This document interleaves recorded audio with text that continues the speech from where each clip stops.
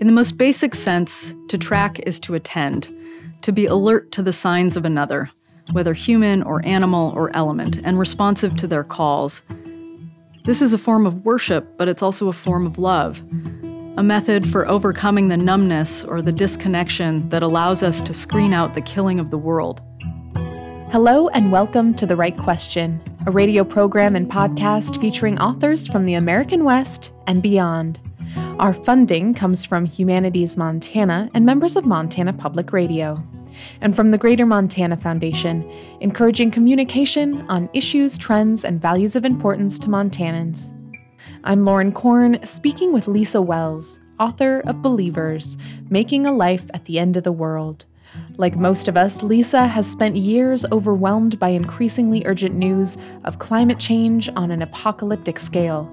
In Believers, Lisa has asked not for solutions to this every life-sized problem, but for alternative ways of living on our damaged planet. Believers tracks the lives of people who are dedicated to repairing the earth, people who are moving forward despite humanity's wish or want or need to backtrack.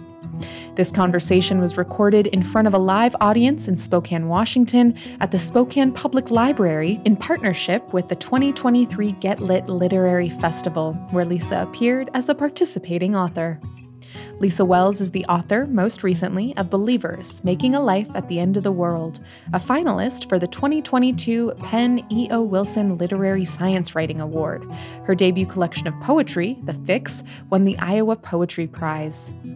You can find her essays in Harper's Magazine, Granta, N+1, The New York Times, The Best American Science and Nature Writing, and in Orion Magazine. She lives in Seattle, Washington. Welcome to The Right Question, Lisa. Thanks for having me, Lauren.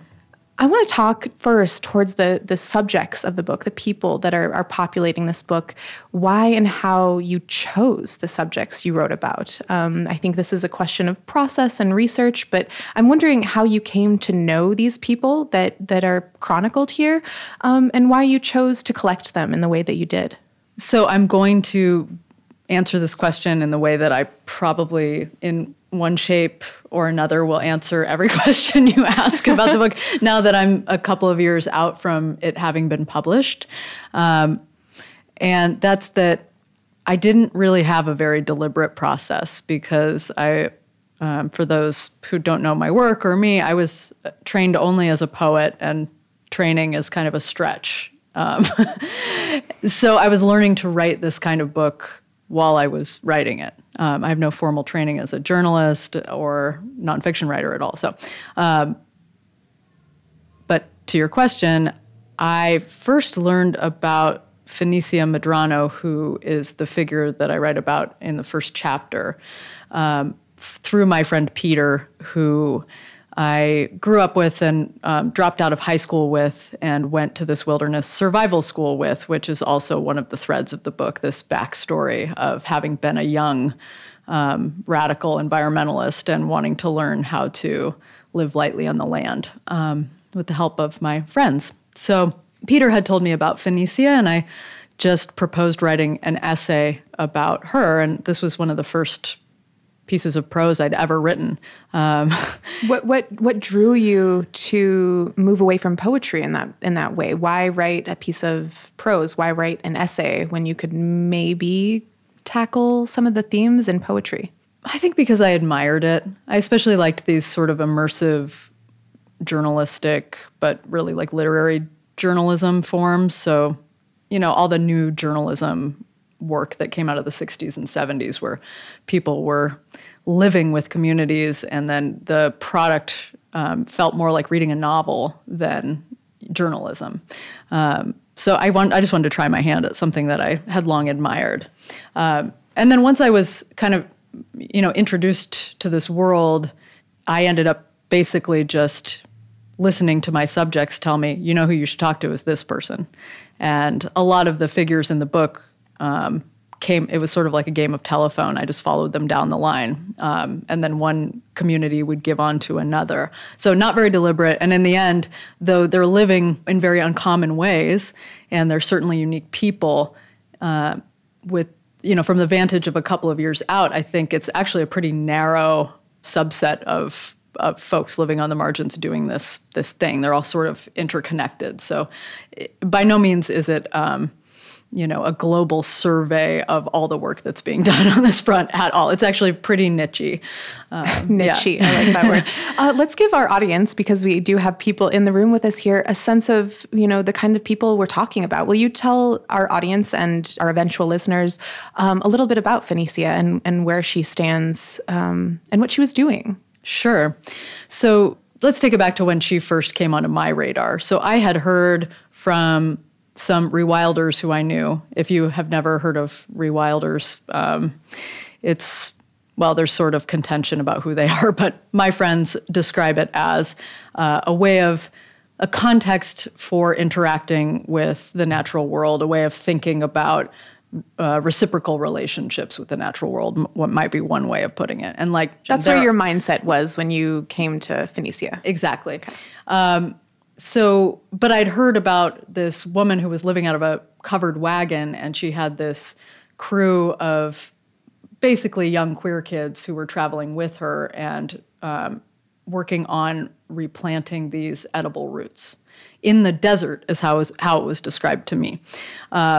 And that was fascinating to me, and I wanted to learn about what work they were doing, but I really didn't understand anything about her mythos or any of the kind of philosophical underpinnings of their work until I went out and spent a few days in their camp, because they would form a camp during the winter, and then they would become basically mobile through the spring and summer and fall, and they would travel these circuits working with plants and surviving on the plants as they were working with them and planting seed. And part of that ethos is if you are picking berries, if you're picking plants, if you're harvesting, you're putting back. Yeah, I mean, the idea is that you're eating these berries, for example, and your digestive enzymes are scarifying the coating of the seeds and making them more readily available for germination. And when you defecate them into the ground, you're also providing fertilization. So, there's really no part of your interaction with these plants that isn't in some way being leveraged toward the health and betterment of that plant community. So when they're not just ripping roots out of the ground, they're harvesting them at very specific times, when the plants have the best chance for repopulating. So they're dropping seeds back in the hole that they've just dug. And so this is always part of the consideration. So that's the first group of people that I went out and spent time with. And then that sort of led on to what turned out to be a pretty big community of radical environmentalist Christian or eco-Christians that end up becoming primary figures in the book as well.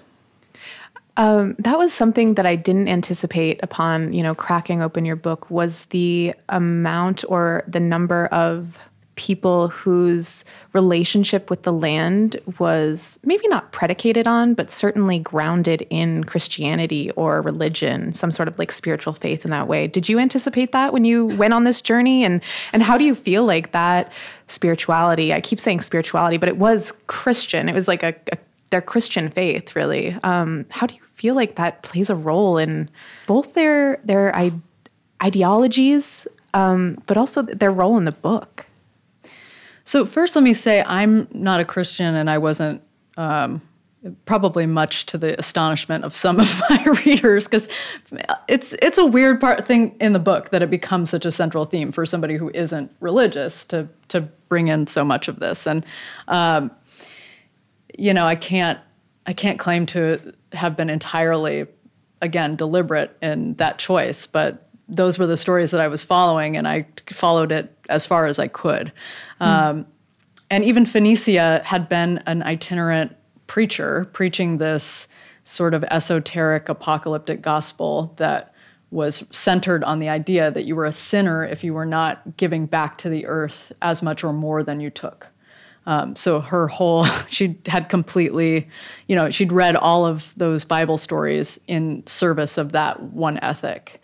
And that was fascinating to me. And then, I think initially I was drawn to the eco-Christian movement because having grown up, in leftist activist circles, my associations with Christianity were like exclusively, all of the sort of negatives that we get from the culture, intolerance of other people and the prosperity gospel and those kinds of things. So it was very intriguing to me that there was this whole subset who read the Bible as an argument against empire, and that it was actually sort of an instruction manual for people who wanted to push away from empire and all of its destructive ways of operating in the world. Whether we're talking about caste systems or exploitative relationships with the land, to push off of that and go out into the wilderness and, to be in relationship with the least of us and these sorts of ideas. So, and it's not like there aren't other traditions within Christianity that are liberatory in that way. I mean, there's so many, but this was the first time I'd heard it applied specifically to how we relate to plants and animals. And they just had a pretty developed sense of how these biblical passages and ethics spoke to ecological thinking, which it felt like very rich territory to me. But also part of the reason I was interested in it is because if you come from an intact culture that is living indefinitely in reciprocal and sustainable relationship with a place, then you don't need to disavow what you come from and find a new way to live, right? But the way they were reading their foundational religious text was as, an instruction manual for pushing off the gravity of a destructive system and finding a new way. And that seemed uniquely apropos to our moment because so very few of us anymore live in interconnected, reciprocal relationship with our place, right? And it's hard to do. It's hard to fight the gravity of, the systems that govern you, but also the systems that have organized your being. Forgive me if I misunderstood kind of where you came from, but it sounds like you were a little bit cynical, maybe of organized religion, specifically Christianity, right? Did meeting with these people and coming to know them and understanding how these ideologies were intertwined for them, did it soften you towards Christianity and those ideas? I think it, certainly it cured me of thinking that I knew anything about it, outside of like a very superficial peripheral engagement. But I think I even say in the book, what moved me the most was the idea of a kind of intelligence being transmitted through human art, that the luminous possibilities of a piece of verse could travel through generations and help people who are experiencing in some ways, and in other ways not, but in some ways an analogous crisis to the people who were experiencing it at the time of the writing. That just gives me chills, as a person who loves poetry. And I guess poetry is sort of my religion, or it was. And I talk in the book about how I had a very keen sense of connection that felt... So when I was a little kid, I spent a lot of time outdoors and by myself and had a sense of being in communication with a kind of presence. And that presence, whatever it was, I didn't have much of an idea about an identity or a name or a will or anything like that, but that I was perceived and that I was perceiving. And that was probably as close as I've ever come to a confident faith. You're listening to a conversation with Lisa Wells. I'm Lauren Korn. This is The Right Question. If you'd like to listen to this conversation again or share it with friends, it can be found online at mtpr.org, where you can also subscribe to our podcast and follow us on Facebook, Twitter, and Instagram. I want to come back to this idea of what your text is. And you did say that you wanted to read a part of the book. And I'm wondering if maybe now's the time. Sure. Yeah. And we can kind of get into, a specific theme in the book about attention and worship and devotion. Great. So just to set this up, this is kind of the outlier chapter, which I'm sure we will talk about. But at the survival school that I went to as a kid, one of the main practices was tracking. So we would track animals through the woods, and this was something we were all to apprentice to, and there was a lot of philosophy around tracking. And I sucked at it. I mean, I was just like the worst. I was the worst at everything, honestly. Why do you think that is? God, who knows? I mean, in some respects, it's because I wanted to spend my time reading Allen Ginsberg and smoking cigarettes and, like drinking coffee and talking about art. But my idealism, my idea of who I wanted to be was out of alignment with what I was actually interested in. So I'm sure I was sort of self-sabotaging to some extent. But I was also kind of a wimp, and I was cold all the time. I just wasn't very hardcore, But my friend had been raving about this tracker that he was apprenticing with named Fernando Morera. And I decided to go to one of these tracker trainings, to see if maybe I could be taught. Maybe I wasn't hopeless after all. So this is the second night after we've been out tracking all day. When night came again to the yurt, Fernando hadn't diminished an iota. He held forth and smoked passionately, while the others, hungover from the night before, bone cold from the intermittent rain, climbed into their sleeping bags and slipped into unconsciousness. I wandered toward my tent and paused a while at the edge of the wood to watch the nearly full moon strip off her cloud. A dull line snaked through the meadow where some creature had passed from sight, and my eye caught on the twitching blades. Maybe Fernando's skills were supernaturally advanced, or maybe he was just the most dogged guy in the field. Short of vanishing down a trail myself, I didn't know how I would know if he was, quote-unquote, the real deal. But I felt certain that some virtuosity was speaking through his body. It was as if the memory of his missions lived in his limbs. The language he used to recount them was almost unimportant. Attentiveness is the natural prayer of the soul, wrote the 17th century philosopher-priest Nick Malebranche. If we believe him, it follows that whatever commands our attention will determine the form of our God. If we mainly train our attention on the screens of our devices, that's one kind of prayer.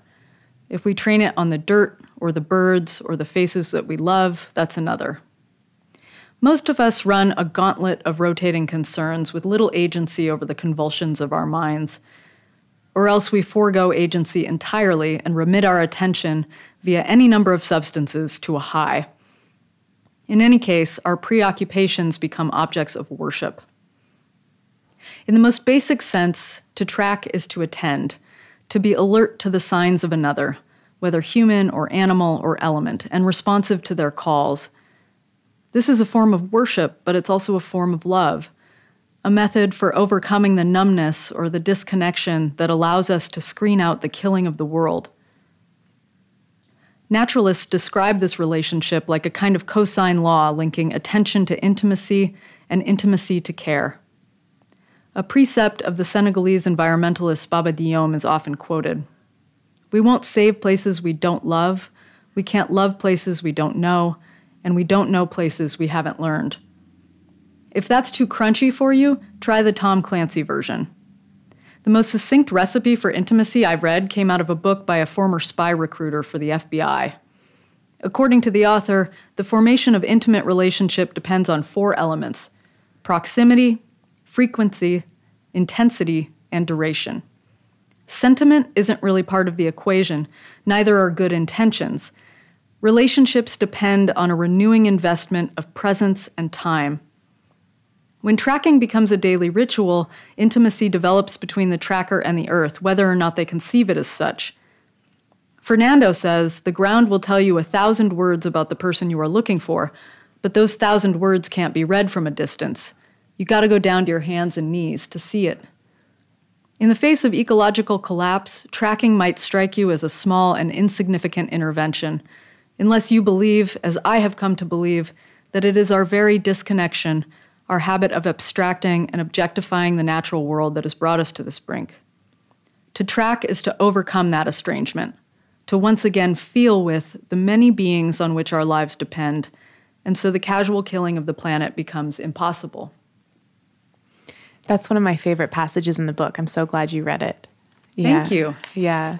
You write at the end of that particular chapter that Fernando had no interest in what tracking had to say about interconnectedness with the earth. So you are gleaning this philosophy for yourself while you are with him or in retrospect.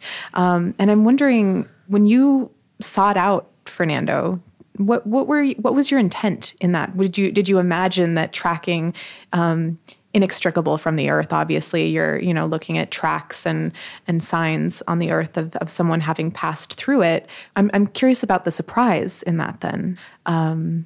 He wasn't really concerned with the interconnectedness that you are trying to bring out in this chapter. Yeah, and I guess I'm speculating because he's never actively expressed that interest. He might have it, and I wasn't. But he asking. didn't say it while you were. No, with him, and it's right? not how he frames it. So, right. What was humbling about Fernando for me, in that he wasn't interested in all this highfalutin philosophy, was that it really didn't. The outcome was still the same. Because he was showing up day after day to the same place in all kinds of weather, no matter the conditions, and with total devotion, he developed a sensitivity to and attentiveness to the land that self-professed naturalist trackers I'd known ever had demonstrated. So, point being, I have a habit, like a lot of people, to live in my mind or to live in ideas. And I was really interested in finding a way to force myself into material acts, into my body, into boots on the ground experience. You write in your introduction to Believers that this book, and I'm going to paraphrase and not quote you directly, but it's a pilgrimage into the territory of thresholds, of territory in between. And I'm curious how you think about this idea of thresholds, of in-betweenness, how they're addressed in the book, outside of the introduction, but how you confront and think about those spaces of in-between in other areas of your life too. So this is a question that is... I'm holding in a new way right now because I'm teaching a class, a writing class on thresholds.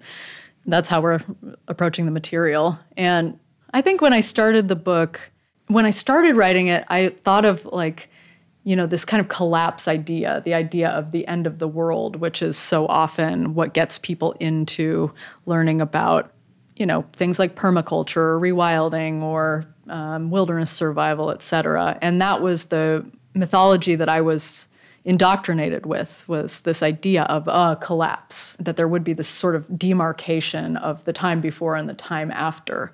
And it's also a very, I think, Christian idea, the idea of the end times and then whatever comes next. So that wasn't presented to me as such at the time. And now I just think that in-betweenness is everywhere. Everything is a threshold if you look at it closely enough. Even within stagnancy, we find transformation. But certainly there are moments, watershed moments, where it feels like more change or more transformation or more of a shakeup happens. It's more pronounced. And this might be one of those moments. It this feels meaning that way. Like the Anthropocene? Yeah. I mean, that's what it feels like to me. Mm-hmm. But it's not all bad, I mean, in many ways, I think it's long overdue, like these layers upon layers of reckoning that are happening right now in the culture. And the root of apocalypse is to unveil. And I think that is the experience of a lot of people. It's not so much that the reality has shifted. It's not like 100 years ago it was okay to, take more resources than you're giving back. It's not like that was ever sustainable, but now we're sort of made to look at it because the fallout is in front of our faces. So, that's how I've come to think about it in terms of the book. This book has been out for, a couple of years now? 2021? Yeah. What haven't you talked about with other people about the book, whether that's like an internal conversation, your feelings about the book, or, what questions maybe were you anticipating being asked about the book that you just never were asked? Wow. One thing I will say is that there are a lot of people out there right now who are devoting their days and passion and energy and work to repairing damage, to planting seeds for future generations, to, helping other people live better lives. And they're imperfect, and they have limited resources, and they're just people.